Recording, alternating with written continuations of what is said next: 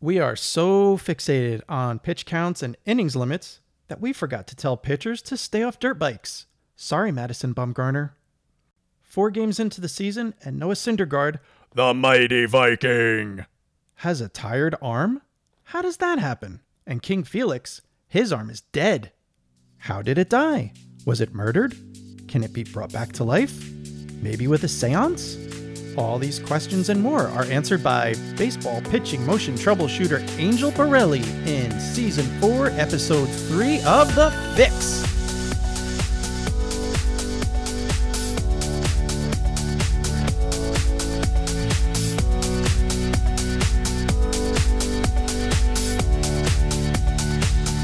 Here we are in the end of April in 2017, Season 4, Episode 3 of The Fix, featuring baseball pitching motion troubleshooter Angel Borelli.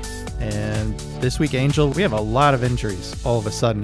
We've had a lot of injuries, but this week in particular, all of a sudden we have a lot of big names that are sidelined, and it's like they all went down at once. It's kind of freaky how that happens. Well, as you know, David Price is still sidelined. He's trying to get his way back. Shelby Miller is suffering forearm tightness, and he's going for a third visit to Dr. James Andrews. He wants to find out what's going on because apparently he had an MRI and something is going on with his UCL. They're not saying if it's a tear or not. They're not saying whether or not he needs to be shelved or needs surgery. I'm not sure what's going on with him. Shelby Miller's had a lot of injury issues going back for the last couple years. So, hopefully he's going to be okay. But, he's got to see Dr. James Andrews and see what's happening there. In other news, Madison Bumgarner, on his off day, decided to get on a dirt bike and ride around the Colorado hills somewhere. And I mean, it's amazing, right? Yes. No, it is. Well, it's not funny for him. And I just want to tell you, he is going to hate himself. He's hating himself. So I don't care what pain he's in. He's hating himself right now. Yeah. To have an injury like this occur. So anyway, but go ahead. I'm dying to hear the details here. I was going to say, I think one of the shows we must have covered dirt bike riding. We must have said pitchers shouldn't do that. It's bad for their arm. Well, there are pitchers that have things written in. I mean, I worked with a professional pitcher that was a surfer, and they had it written in his contract that he couldn't surf. So, I mean, having to work with my body, because, when I work with pitchers, I'm demonstrating the motion all the time. I just don't instruct. And I'm also a strength coach for my pitchers. And that I had to stop doing riding on the street on my road bike. I won't go skiing, because I treat my body as if I'm an athlete, which is if I go down, I'm in trouble. Right. So, yeah, it is a very interesting thing. But he hates himself enough right now. We don't need to beat him up for that. But what's going on what are they saying about the injury? Well, apparently he fell off the bike or crashed or something and hurt his shoulder. It's not clear. I've seen conflicting reports. It says he either has a shoulder strain or a shoulder sprain. It's either a level 1 or a level 2 strain or sprain. I'm not sure which. It has something to do with his AC joint. Is that air conditioning? I don't know what that is. What is an AC joint? What? Give me an idea on what's going on with his shoulder. If he's hurt, if he damaged his AC joint, and if it's a sprain or a strain, or what is it? I just got that. It took me a minute. The AC. Okay, gotcha. I forget you're in the East where it gets really, really hot, so you still say AC. Right. Yeah. That's Chicago language too. I don't talk about it out here in California though. But anyway, So first of all, let's. So yes, I agree. I read reports, and the difference in a strain and sprain is big. And so let me explain this. So when you hear the word strain, ST, if a doctor ever says you strained such and such, it means that you aggravated the tendon of a muscle. So ST, as in Thomas, refers to a tendon injury. When you use the word sprain, SP, as in Paul, that refers to a ligament injury. And when you have a ligament injury, they grade it. And a grade 1 is like you aggravated it, probably stretched it, which is actually not a good thing, but that's pretty much all the damage you did. A grade two actually begins with it. There was some disruption.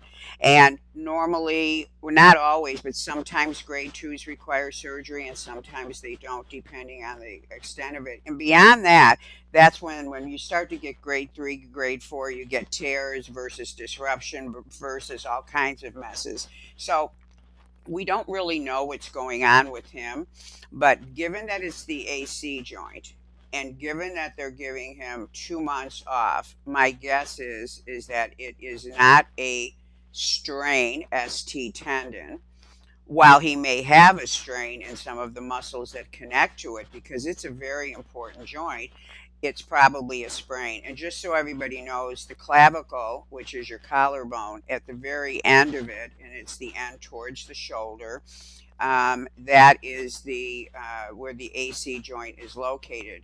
The A being acromion, which is at the end of the clavicle, and then there's a little protrusion that comes up and over the shoulder from the shoulder blade, and those two bones, and that those two bones make up the AC joint. But that whole complex is called the shoulder girdle, and the shoulder girdle is the major driver of everything that happens with the arm. So the shoulder joint inserts sort of in the edge of the shoulder girdle, and there's a definite rhythm between the two. And you just don't want anything going on with the shoulder girdle. It's complex. The movements are complex, and the rhythm of that related to the arm, especially for a pitcher, is critical. And there's a lot of muscles that insert right in that area. So you don't want problems with that. And so what this means for him is that he's going to have to get some very good healing. He's going to have to rehab it correctly. And then he doesn't have my favorite mechanics, but there may be issues that come up once he starts pitching again, and that's when they'll know, or he'll know, if he's got to make adjustments. Now nobody's really talking about this part of it, but let me tell you the part that I'm concerned about. He bruised some ribs, and the ribs, I don't know if anybody's bruised a rib, but it only hurts when you breathe. It is not a cool injury, but in terms of the implications for a pitcher, if he hit hard enough to bruise the ribs, it may be that he's also going to have some aggravation in the serratus muscle, which inserts into the top nine ribs. And given that he probably took a fall, I mean, the kind of injury he has comes from falling on the shoulder. That's why football players get it. People who do compression sports, there's a certain direction of the force, it compresses it, and then you either dislocate it or you have the problem that he has. If he hit that hard and it was up that high, he probably bruised the upper ribs. And the upper ribs, the serratus muscle wraps around from behind underneath the shoulder blade, wraps around the front, and it is what's called a protractor. And when a pitcher is accelerating the shoulder, that muscle is protracting. And anybody out there that's listening that's done intense research on the pitching motion knows that. I mean, we don't talk about this because it would be boring and over the head of a lot of people, but the serratus is a major accelerator and a major stabilizer of the shoulder girdle. So, yes, he's got this AC problem, which sounds like it could be minimal, but I hope that they pay attention to the ribs and they start to recondition that serratus muscle, because this would be a serious problem for a pitcher. So I'm concerned about that part of the aggravation as well. And sometimes the injury takes on a different color a few days after the accident happens. So in the next few weeks, they're going to know more about this. But I agree, they're giving different reports saying strains, sprains, and then they said from a grade one to a grade two. Well, I don't know what that means, because that means, I mean, if there's damage to the ligament, there's damage. So I don't know if they're not seeing it, which is possible because of probably inflammation. I mean, I really don't know, but it is confusing. But in either case, it's not something you want to have happen to a pitcher. Hmm. So, in regard to the serratus muscle, what kind of things would you do to get that back to where it needs to be? Like, I'm not even really sure I understand where exactly it is and how you would like fix it. Yeah, well, if you've ever seen a picture, let's say you're in a grocery store and you see a bodybuilding magazine, and you look at some guy on a magazine that's flashing his six pack, and at the top of his six pack, right underneath where his pecs are, you'll see these finger-like projections coming around the side. That is your serratus. Okay. Serratus means finger projection in Latin, fingers. So they look like fingers wrapping around the side, the way it would be if if you stood behind someone and put your hands on their ribs from behind. And so they're cuts, they're fingers. And that serratus comes from, if you're standing in front of the person, that serratus comes from the inside of their shoulder blade, wraps around and comes around, and its job is to pull the blade forward. And in fact, the blade pulls forward when you accelerate. In fact, I was always enthralled with the serratus, so I know a lot about it. Pitchers that throw hard maintain their retraction, meaning that muscle doesn't protract and accelerate right away. They hold their retraction a little longer, meaning they don't give up that retraction as soon as a pitcher who doesn't throw hard. So the serratus works along with the chest and the lat to accelerate the ball. And not only is it a major accelerator, as I said, it's critical to stabilization of the rib cage and the scapula, because your scapula muscles and or your scapular bones, your shoulder blade and your clavicle, they're floating on your rib cage. The only attachment they have is right in the front where you see the two bones of the clavicle come together under your chin. There's a ligament there. That's it. The rest is floating. And so when you have a rib cage that's off, and let's say a muscle on the rib cage is off, you're going to have trouble with the shoulder joint, because remember, the shoulder joint goes into the side of this. It would be like the way the wheel wells are on the side of your car. So if you've got trouble with the hood of your car, your two front wheels on the side going in, they might have a problem. So you want to keep the hood of your car over the engine nice, and everything's perfect, it's not all smashed up. Well, that's the way it is. You want your rib cage and your shoulder girdle balanced there, then you have a balanced shoulder joint. That's why this is a shoulder girdle injury. That's why this is so serious. But with the serratus, it's a protractor, and my pitchers do protraction and retraction exercises all the time, and it's difficult to explain um, to without knowing who my audience is, how to train it. But protraction occurs when you are doing chest work, and an actual exercise is designed to just protract and isolate it. And isolating it's a great idea. So for those strength coaches out there, and there's a lot of people who say, oh, a pitcher shouldn't train his chest. No, he absolutely should train his chest, because if he's not training his chest, he's not really getting good serratus work, and serratus needs a lot of development and balancing on a pitcher. So again, and if I'm saying anything that intrigues anyone and they need more information, they can contact me. But so yeah, so I'm worried about the ribs, and just hope that but he's going to be hating himself so much that the hate is going to take over the pain. I pretty much Yeah. know that he's suffering in his mind right now. Yeah, if nothing else, and I don't want to make light of the situation. I mean, it was a terrible thing for him to happen, but when you're a young guy and you can throw the ball 90 plus miles an hour, you feel invincible. Pitchers out there on your off day, if Hmm. you want to keep pitching, if you really want to make it your thing, maybe stay away from some of those more dangerous sports. Just because look at what can happen to even Madison Bumgarner. So just to quickly mention, so last year I had to deal with three injuries on pitchers that never get injured. One was he went wakeboarding after pitching, where you're hanging Oh on, boy. and he hurt his elbow. Another one, he was playing around with some baskets, jumped up and got his sleeve or something caught on the rim of the basket, and so he ended up having to have surgery.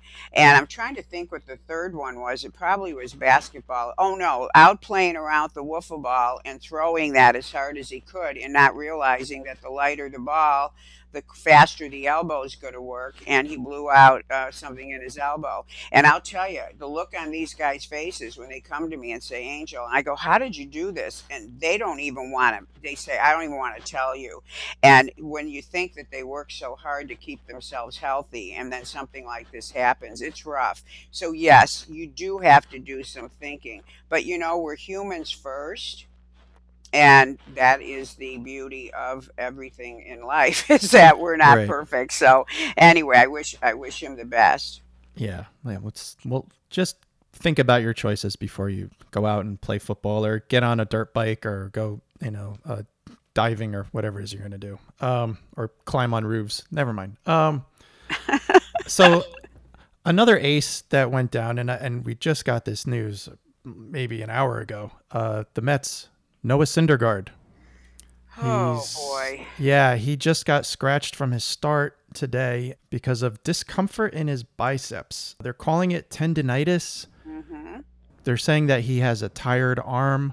Mhm. We talked about Noah Syndergaard last year. Mhm. For those of you who are new listeners and didn't hear us last season, you should go to season 3, episode 8. The title is Elbow Bone Spurs and Thoracic Outlet Syndrome Explained. Mhm. Noah Syndergaard was one of our subjects because he had a big bone spur in his elbow, and an Angel, I think you talked about. Everyone was worried about Syndergaard's elbow at the time. Everyone was worried. Oh no, is he going to need Tommy John surgery? But I think if I remember correctly, you explained that a bone spur really doesn't have much to do with the UCL. It actually means there could be an issue with the shoulder. So now I'm wondering that he's talking about a problem in his biceps. Is Mhm. all of this related? Well, yeah, actually, the bone spur means the bones are hitting with unusual. They're hitting it in a place where they're not supposed to hit, and so the bone thinks it's supposed to grow, and that's how you get bone. A bone spur is a bone growing from getting some sort of stimulation. That's how our bones grow through compression. So, and so it was getting a message to grow. So I said that the next problem was going to end up being in his shoulder, and when you have a bicep tendon issue, the bicep, remember, acts at the level of the elbow. So we already know he had something going on in his elbow joint, the bones coming together where they were getting unusual compression. So we know that something at that end makes sense. But the bicep inserts into the labrum, one of the heads. And so whenever you have a biceps problem, you're going to involve the shoulder. And the biceps and the supraspinatus, which is a muscle that is a rotator cuff muscle, work intimately together. And his symptoms were he couldn't raise his arm over his head. Well, that's supraspinatus and it's bicep tendon. And so, yes, so here's the deal. And have said this to everyone. What I hope you're getting from this show are ways to notice things before they go bad. And if somebody has the body yelling out, his elbow is yelling out, the bones are hitting wrong, the bones are hitting wrong, and no one looks at either his mechanics or what could have caused that, you cannot just assume that it's going to go away unless he makes some major change. And I know he had a really late arm, if I remember correctly. I'm not saying this is the cause, but I do know that when you have something that serious, you have to pretty much go to perfect mechanics. And so and a late arm affects the shoulder tremendously. So, and I haven't seen him pitch, Joe, but I'm just saying to everyone, when you have a symptom of something, don't just pray for it to go away. Have it go away, but as soon as you're able to throw, figure out what you're doing and then make that adjustment. It's only going to make you better. The good news is when you fix a flaw, it makes you a better pitcher. It's the way you fix it that's going to determine whether it ruins you as a pitcher or not. And that's why I always say go to a professional who knows how to make these adjustments. But him having this problem is a connection to that. And it's also a possible connection to his mechanics. So, but you don't want to have bicep tendon problems because it's one of the biggest pains that and I say that metaphorically and literally, it's a big pain to have anything with the bicep tendon or the supraspinatus. So, um, yes, and I hope that he, heeds this second warning. He was on thin ice by let's put it this way, he was pitching through a bone spur. I don't know where that was, but he may have made an adjustment to avoid the pain at the elbow. But this is one and the same. I mean, if I were sitting interviewing him or a pitcher to get background information, I would absolutely connect all those dots. Well, it sounds like either the team doesn't know what's going on or isn't connecting the dots or just isn't giving all the information because Yeah. when they describe it as tired arm, I mean it's April. He's only pitched 5 or 6 times at the most. I don't think a pitcher should be tired this early in the season, should he? Well, I don't think they're meaning tired arm. I think they're meaning another way of saying a dead arm. And which, the minute the word dead is used, that is the supraspinatus. And as I said, the supraspinatus is involved with the bicep tendon. And they come together in a certain place. And if that's where he's having problems, sometimes it's hard to figure out which muscle is actually the one that is the problem. Um, and basically, it's usually both. But I think they're just misusing the word. I don't think they mean fatigue. I think they mean dead, and which tells me that the supraspinatus is involved. Well, you know what? It's funny you mention a dead arm because ace number 4 that's gone down in the last 48 hours is King Felix Hernandez of the Seattle Mariners. He has been diagnosed with a dead arm, shoulder inflammation, and now he's going to be down for we don't know how long. So I think this gives us a nice segue into what the teaching moment's going to be today, isn't it? Yes, I love talking about dead arm. And what I want to do today is talk about it, remind everybody what it means. When a pitcher comes to you, coaches, and he uses the word dead, they only use it when it feels dead. And when they say that, there's always only one thing it really means. So, what I'd like to do is remind you all of what it means and give you some tips on how to avoid this problem with which hits tons of pitchers. There's ways to predict with which pitchers are going to have it. There are possibly some simple things the pitchers are doing before they pitch that could be bringing on the fatigue in that area. And there's some tips I want to give you to help avoid this, and also the way to get on top of it the minute it happens. So yes, I would love to teach about this. So dead arm means that the arm to the pitcher feels dead. He may not necessarily have pain, and this is very important distinction. And in fact, Hernandez said that it didn't hurt. Dead means you go to lift it and it feels like it can't initiate the movement. Now, the muscle that is involved when you have dead arm is the supraspinatus, which is the muscle of the rotator cuff that sits at the top of the shoulder, supra spine, meaning above the spine of the scapula. And its only job, is when your arm is down at your side and you raise it up to shoulder height. That's what that muscle does. And it does that in the first 15 to 20 to 25 degrees of that motion. It would be like the beginning of a jumping jack. That's the plane of motion it works in. And that's the only thing this muscle does. That's why it's so important to be healthy, because that's, of course, the same path the arms take to get the arms ready into the early cocking position. In the first 15 to 20 degrees of that muscle is really attached to the humeral head, and it's actually doing a job of keeping the head of the arm bone in a position so the other muscles can work. And it works along with the middle deltoid, which anybody who trains in a gym, that's the muscle when you do side raises, which is like a jumping jack exercise. That's the muscle that's working. So we've got the rotator cuff muscle working with the shoulder muscle. But in the first 15 to 20 degrees, that supraspinatus is extremely active. And what it's doing is positioning the bone correctly so the big muscles over it can work.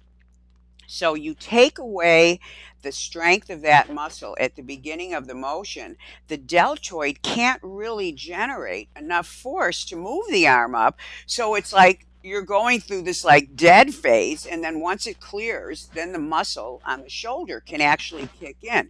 So thus the terminology, my arm feels dead. Now, depending on how dead it is, it maybe can get up there, but it can't get up all the way. It maybe does the full range, but it does it in a very, it feels funny to the pitcher. And he's confused because it may not at this stage of the game be hurting. It's why early detection of this is so important. So, dead arm involves the supraspinatus. It involves the movement of the arms as portrayed in a jumping jack, only the pitcher stops at his shoulder height. And the interesting thing about that muscle that I did tons of research on it because of the products that I have that involve this muscle, knowing this muscle. One of the things it also does, and it does this for a pitcher, when his arm is at shoulder height and then he goes into what we know is external rotation, where he's moving the ball behind him to get ready to accelerate. That muscle actually works in external rotation. That's why when a pitcher has this problem, it really messes up a lot of parts of the motion. So, and by the way, it's the most torn muscle in football quarterbacks. It's also one of the most injured rotator cuff muscles for a pitcher. So it's important that you keep this healthy.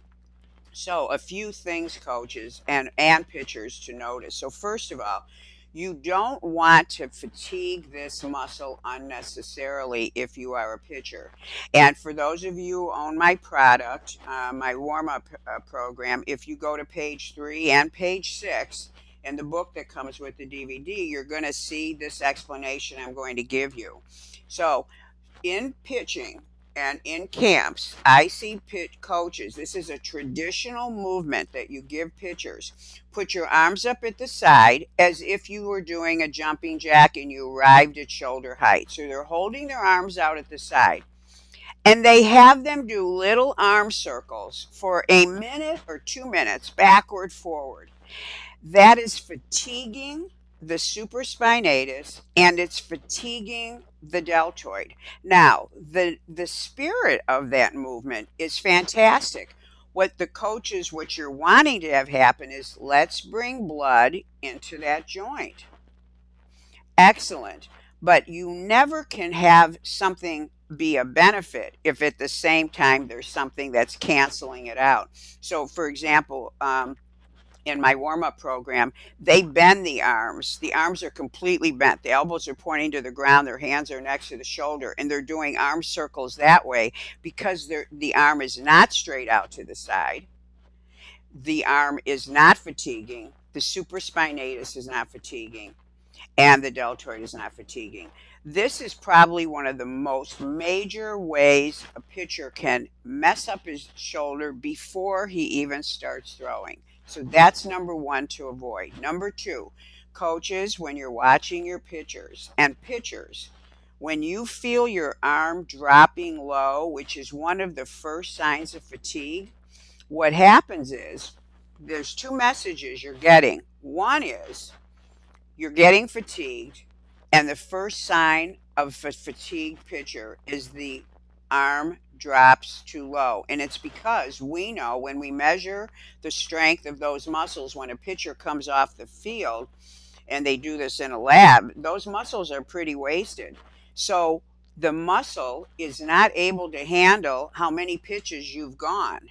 Now, you may not be tired, and you may have the mind in the game in your head to still pitch. But if that shoulder starts dropping, and if this is a pattern of yours, and coaches, if you know you have pitchers that have this pattern, yet they still kind of look good, but you can see they're starting to go bad.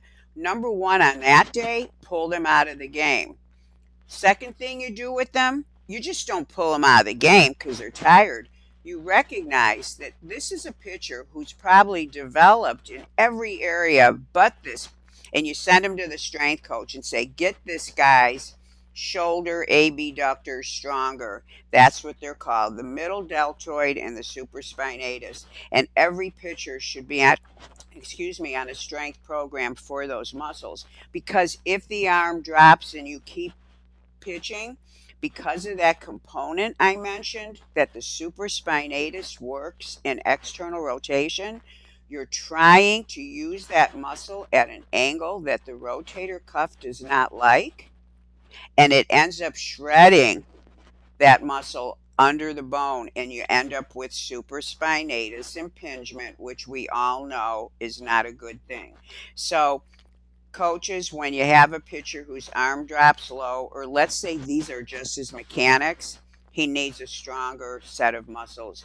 And also, if you have, especially in the youth pitchers, pitchers who, when they come out of the glove, they go too high, that muscle is not designed to go above the shoulder when the palm is in a certain position. That can aggravate and give impingement as well.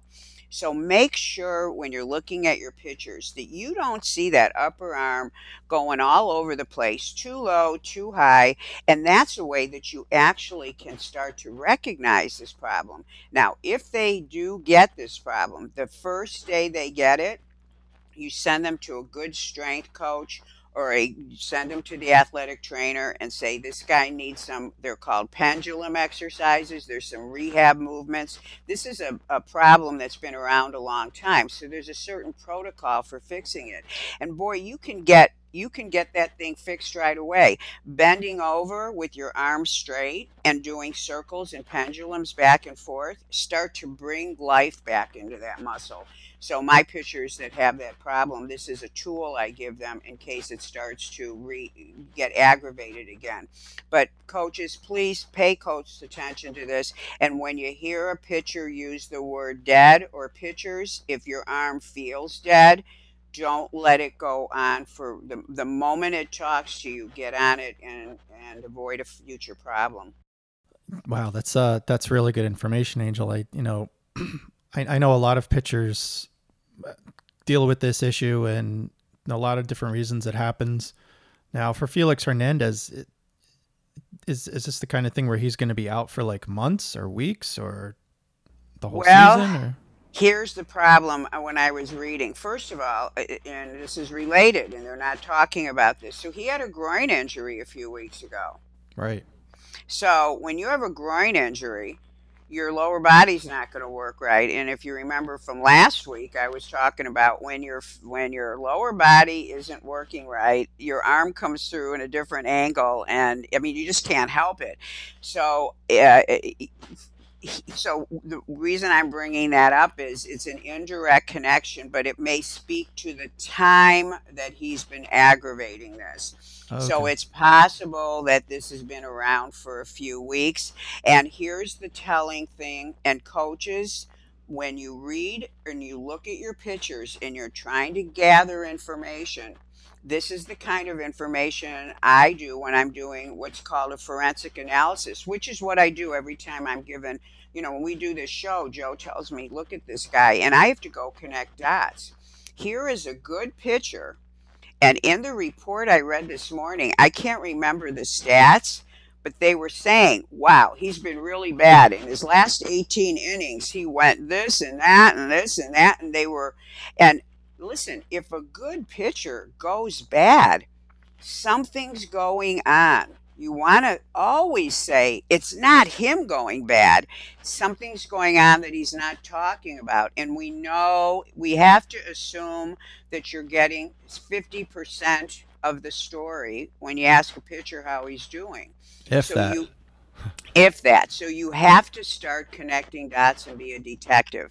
So one, he has a groin injury. Please know the lower body controls everything. Two, all of a sudden he's not pitching real well.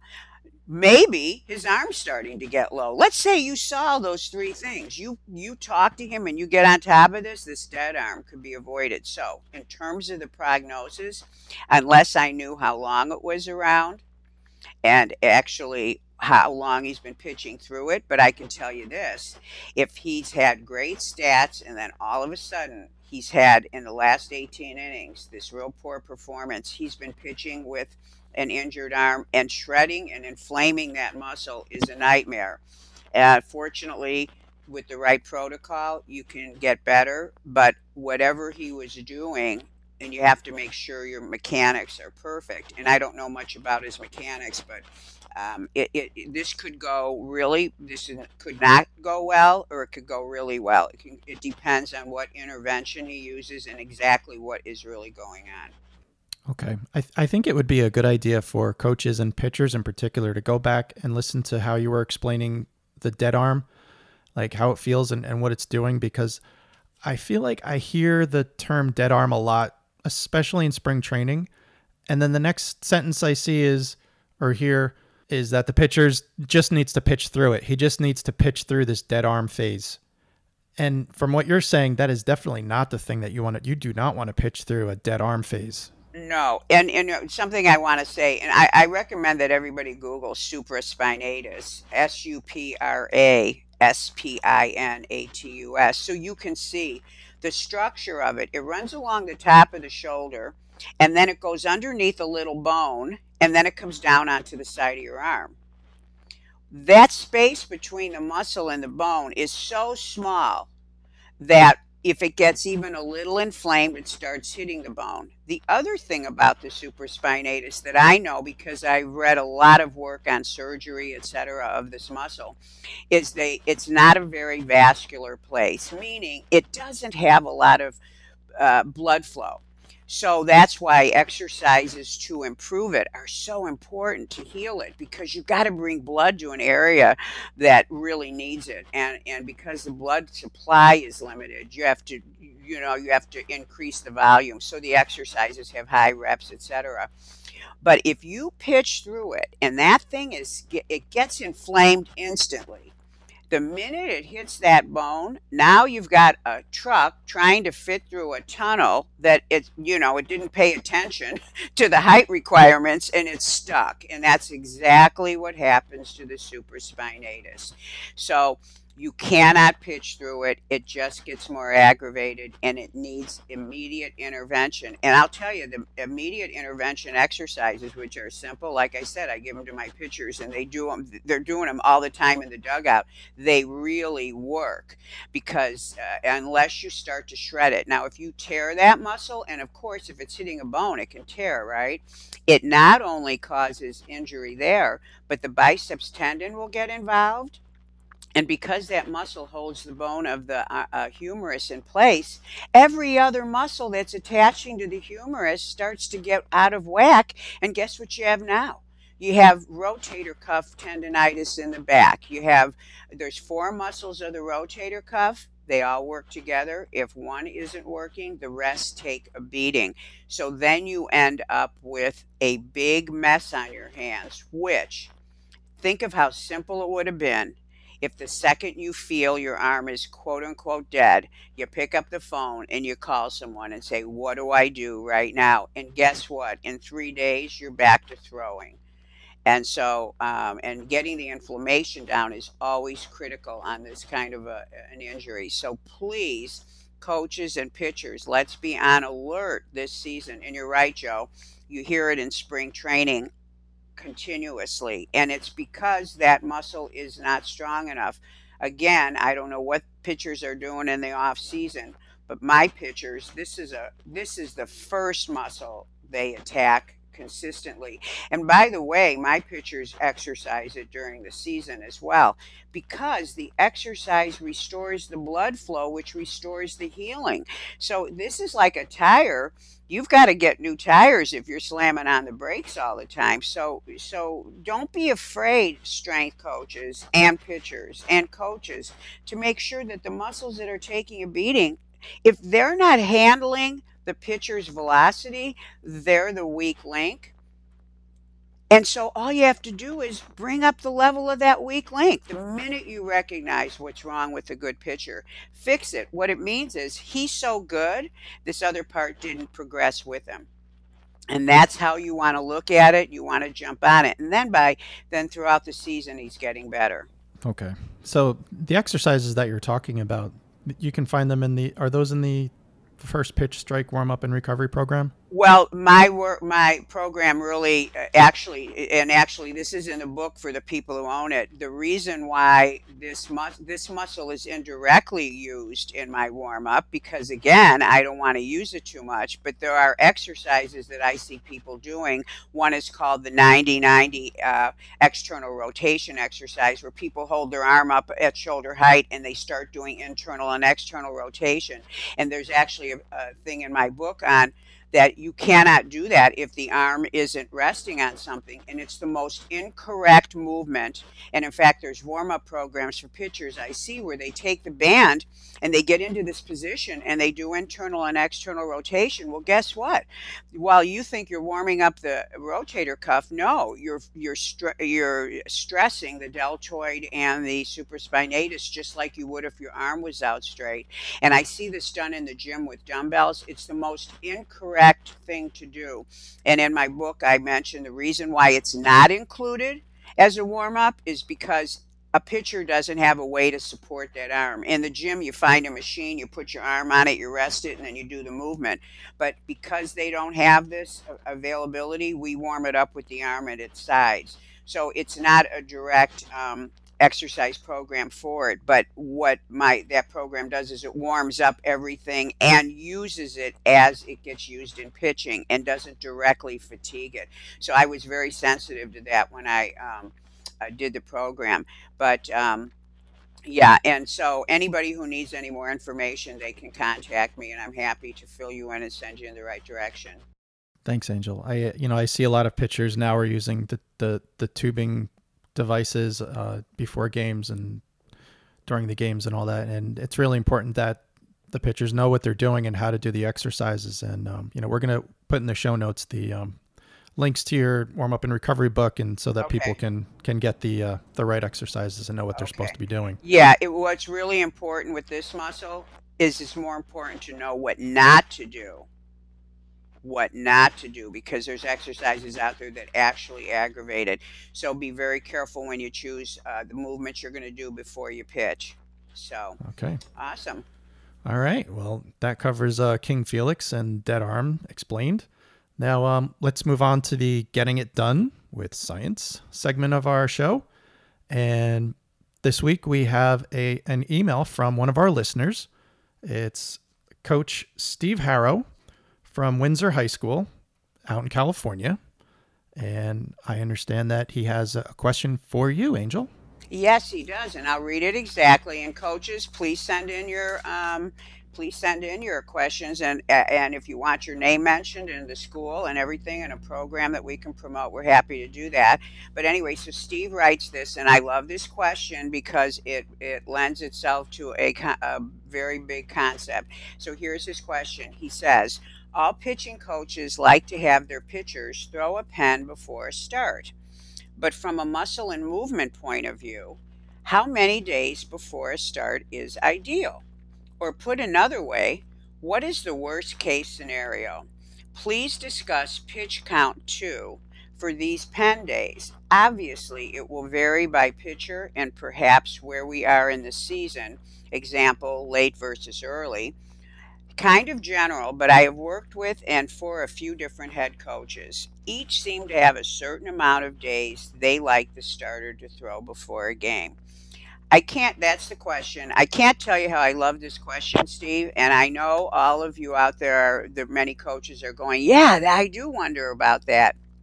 And I love this question because if you have a system in place and if you have and prescribe to a certain philosophy about pitchers and pitching, you will never even ask this question because the question answers itself once you are following a system. So let me give you a few concepts.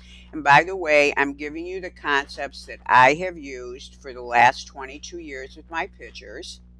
They all follow it. Most of those kids I've worked with since they were 8, they're still pitching. They still follow it. And it's the way that you never get caught where you're exposing a pitcher to a dangerous bullpen, to the wrong pitch count, or to not being ready for a game. And so it's beautiful because there's an insurance policy built into this. So the first philosophy that you have to believe in order to even buy into what I'm saying is that pitchers have to pitch. The second philosophy is pitchers cannot only pitch in a game. They are human beings. They need to practice their skill without a hitter standing there. It's why they need bullpens in between the games. Third concept you have to believe in, the bullpen isn't just for him to work on the pitches. Bullpens are to continue the conditioning of the arm and allow the pitcher time to work on his skill and his mechanics, which, if he's a good pitcher, he's always working on that. He's working on that, including working on his release point and his specific pitches. The fourth concept and the last one is you have to honor recovery guidelines. And if you honor recovery guidelines, and I use the USA Baseball recovery guidelines that came out in I think they're from 2000, and they're on my website. And by the way, USA Baseball has just redone them, and they've redone them in a way where they've extended some and changed some things. My guys, I would never change it on them because they've been using it, for more than, 10 years.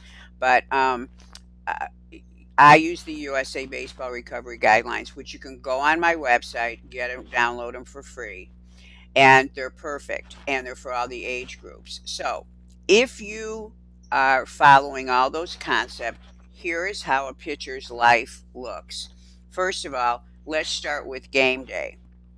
So he's a high school pitcher, he's playing in a game, you're counting the pitches that he's throwing in the game facing a hitter. He comes out of the game and he's got a 79 pitch count. So, coaches, make sure someone's keeping exact pitch counts of the game pitches. That pitcher, if he's 16, 17, and he's at 79, he is just on the edge and on the last pitch count available for a 3-day recovery. The game is on Saturday. He pitches every Saturday. So, what do you do?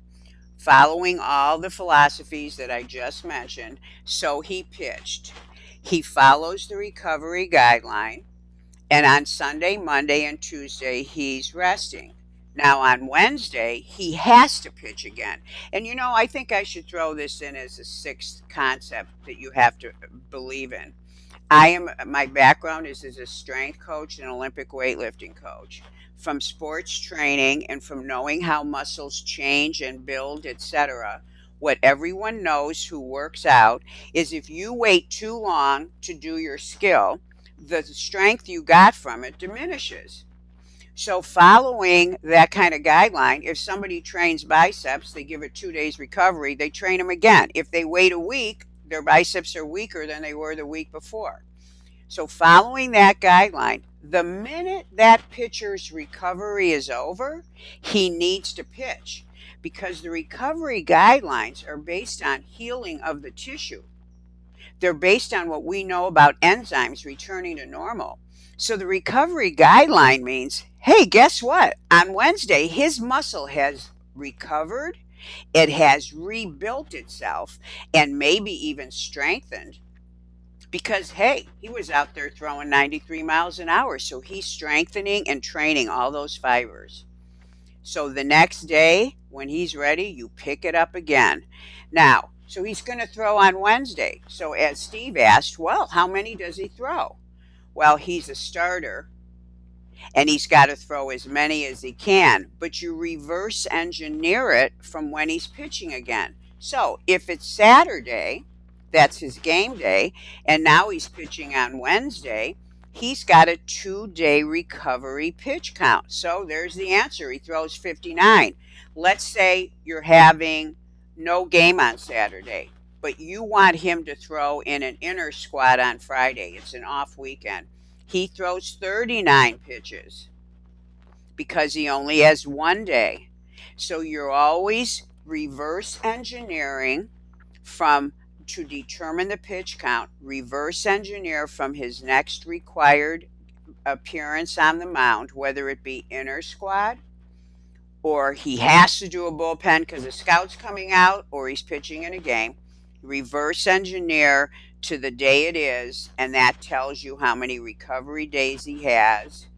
And if you're forward engineering from the game, you take his pitch count, how many pitches was it, how many pitches days does he need off, and now you've got the perfect recipe.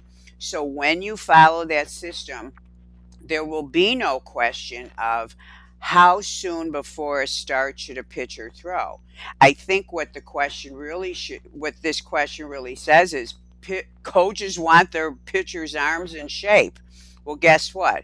If you're following the correct guidelines and he's throwing the maximum pitches he's allowed to get to the game, then his arm's in shape because you want it recovered and fresh. And believe me, this is coming from, I mean, this is science. It's the spirit in which recovery guidelines are made. And the deal about pitchers is getting the recovery for the pitch count, not controlling how much they're pitching. Pull them out when they don't look good. Whatever pitch count you pull them out at, that's their pitch count. Assuming that that's good, you give them those days off. But you don't violate the rules and you follow that simple concept. And guess what? You never have to scratch your head. And you teach the pitchers. My pitchers know exactly when they need to bullpen. They know exactly when they need to bullpen because they know exactly when they're pitching and they know exactly how many pitches they threw. So the day they're going to pen in between is not their decision. It's based on their recovery. And how many they're going to throw is not their decision. It's based on when they're pitching next. So you see, Joe, every one of those questions, which can be very how can I say, complicated for a coach to figure out. They're not complicated at all when you just follow pitch count recovery guidelines, and you know that the pitcher should not in unusual circumstances. A pitcher might take an extra day off, and that might be if he throws 100 pitches, it'd be 4 days off. But let's say in that circumstance he wants to take an extra day off. Well, he takes it, but basically they really do need to throw as soon as they recover. Well, thanks, Angel. I want to complicate things now. Okay. Based on your example of pitching on Saturday and then resting until Wednesday again, and then pitching again the next Saturday, could a pitcher throw, say, 20 to 25 pitches on Wednesday and then throw again on Thursday and Friday leading up to his next start? Well, there's no reason to have a pitcher throw 2 days in a row unless because of some tournament or something you find yourself in a bind. For example, because first of all, pitchers need to go. Remember one of the concepts I said you have to kind of prescribe, which is he needs to get his work in. 20-25 pitches isn't really work. It's just, kind of like getting loose. But unless there's a reason, you never put a pitcher on a mound 2 days in a row unless you have to.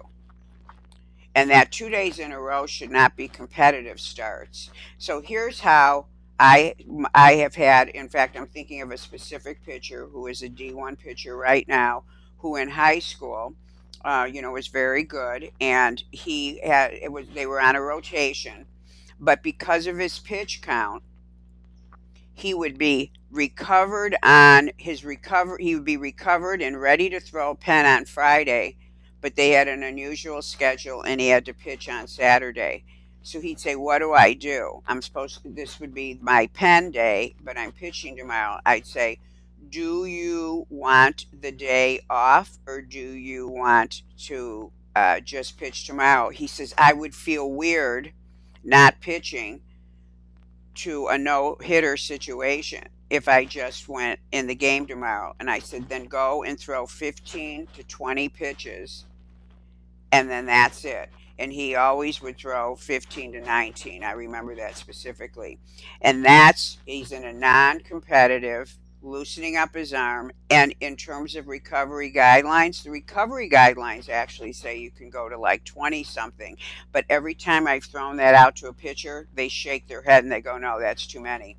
15 to 19, and then they go. And that only happens when you have this unusual, complicated situation, but you don't design it that way. Having pitchers do three pens in a row or two pens. No, doesn't make any sense because their arm is either not recovered or it's not getting any benefit. Remember, these guys need value to their bullpens. The bullpens aren't them just getting out there and going through the motions.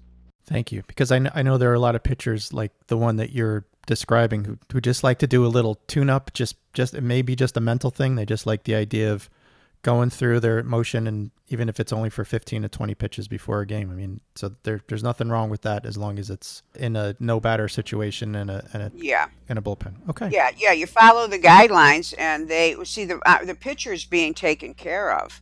He's not. Let's say he does a pitch, a bullpen. He's got 3 days to recover. You don't have to say, "Geez, he hasn't pitched for 3 days." No, he went a pitch count that gave his arm such a great workout that he's in full recovery, and every day his arm is doing something. So he's ready mentally. And by the way, Joe, what's important, and to all the listeners, this is something you do throughout all the seasons. So when my guys get back to throwing in late November or December, they're playing catch and they start pitching. We're following these same guidelines. So they're learning how cool it is. When they're throwing 25 pitches in the beginning of the season, they're going to take one day off and throw again. They're going to then up it to 39 or something, and then they're taking one day off, and then they're taking 2 days off. They're getting 2, 3 pens in a week. They themselves are adapting to the workload of certain pitch counts, and trust me, it works. I mean, it's not me making it up. It's fitting the numbers into and blending them with the requirements of team play, and it does work. And it's the spirit in which recovery guidelines are designed in pitch count guidelines.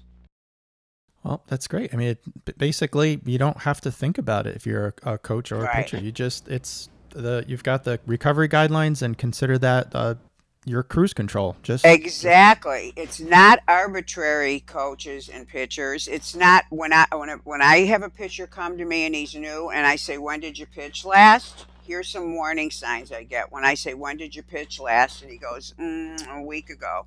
And I go, "That's a warning sign. He hasn't pitched in a week." I go, "How many pitches did you throw?" I don't know. Okay, if you don't know pitch count, then you don't know when you're supposed to throw again, and the time just gets away from you. And if you're not a pitcher on a schedule, believe me, you're never feeling really organized. My pitchers love this. They are insanely in love with it. All my pitchers every year, and I work with some great pitchers, they love the pitch count recovery method. They always know ahead of time when they're going to pen. And if they're confused at all about anything, they text me. But for a pitcher to have that kind of control, and also a pitching coach and a coach to not have to worry about it, it's fantastic. So beware of being arbitrary, beware of not knowing pitch counts, and beware of changing things up at the last second where you catch a pitcher in the middle of his recovery cycle. So coaches, this requires you to be organized. Know your rotation. And if you don't know it, err to the side. Like if my pitcher says, "Oh, we've got a 2 day tournament, I'm pitching on Thursday. I'm doing my pen today, which is Thursday, and but I'm told I'm not pitching on Sunday." I go, "No, no, no, no. It's a 2 day tournament. You don't know what's going to happen. That starter could show up Saturday injured." I said, "Do 39 pitches just in case so your coach doesn't have to worry." That's exactly what I tell my younger pitchers who are on 2 day tournaments. The high school guys don't have to worry about that. But that's how you do it. Err on the side of making sure that the recovery is not interrupted. Thanks, Angel. Every single pitcher who's listening right now, going forward after you hear this episode, you should always know exactly how many pitches you threw, and you should know what day it was, so that when you go into the next situation where someone is asking you, and I say this because a lot of pitchers play on more than one team, especially in the summertime, you have to be responsible for your pitch counts and your recovery. You can't let someone else do it for you. So you need to let the coach know what's going on and when you're ready to go. So I think that's it, Angel. I think we've crammed enough into this one episode. I think we're going over Great. over an hour. I hope everybody stayed with us. Well, you know what? Do it in two parts. We should have announced that at the beginning, but who knew we were going to get this into it? Well, thank you for listening. I appreciate everyone who listens. Yes. Absolutely. Thanks everybody for listening in. I hope you learned a little bit. This is, season 4, episode 3 of Baseball Pitching the Fix. If you want to hear more about Angel, learn more about her and all the great things she's doing with pitchers, you can go to gymscience.com, gymscience.com. I'm also going to put this into the show notes. You're also going to be able to find the recovery guidelines from USA Baseball, the shoulder exercises that Angel was talking about. Now, if you really did enjoy the show, I hope that you are subscribing on iTunes or Stitcher or however you listen to your podcasts. If you want to learn more about me, go to fixingpitchers.com. You can tweet me at fixingpitchers. If you have any questions, you can tweet them at me, or you can email angel@gymscience.com. And I think that's about it. Let's wish everyone safe and effective performance on the pitching mound.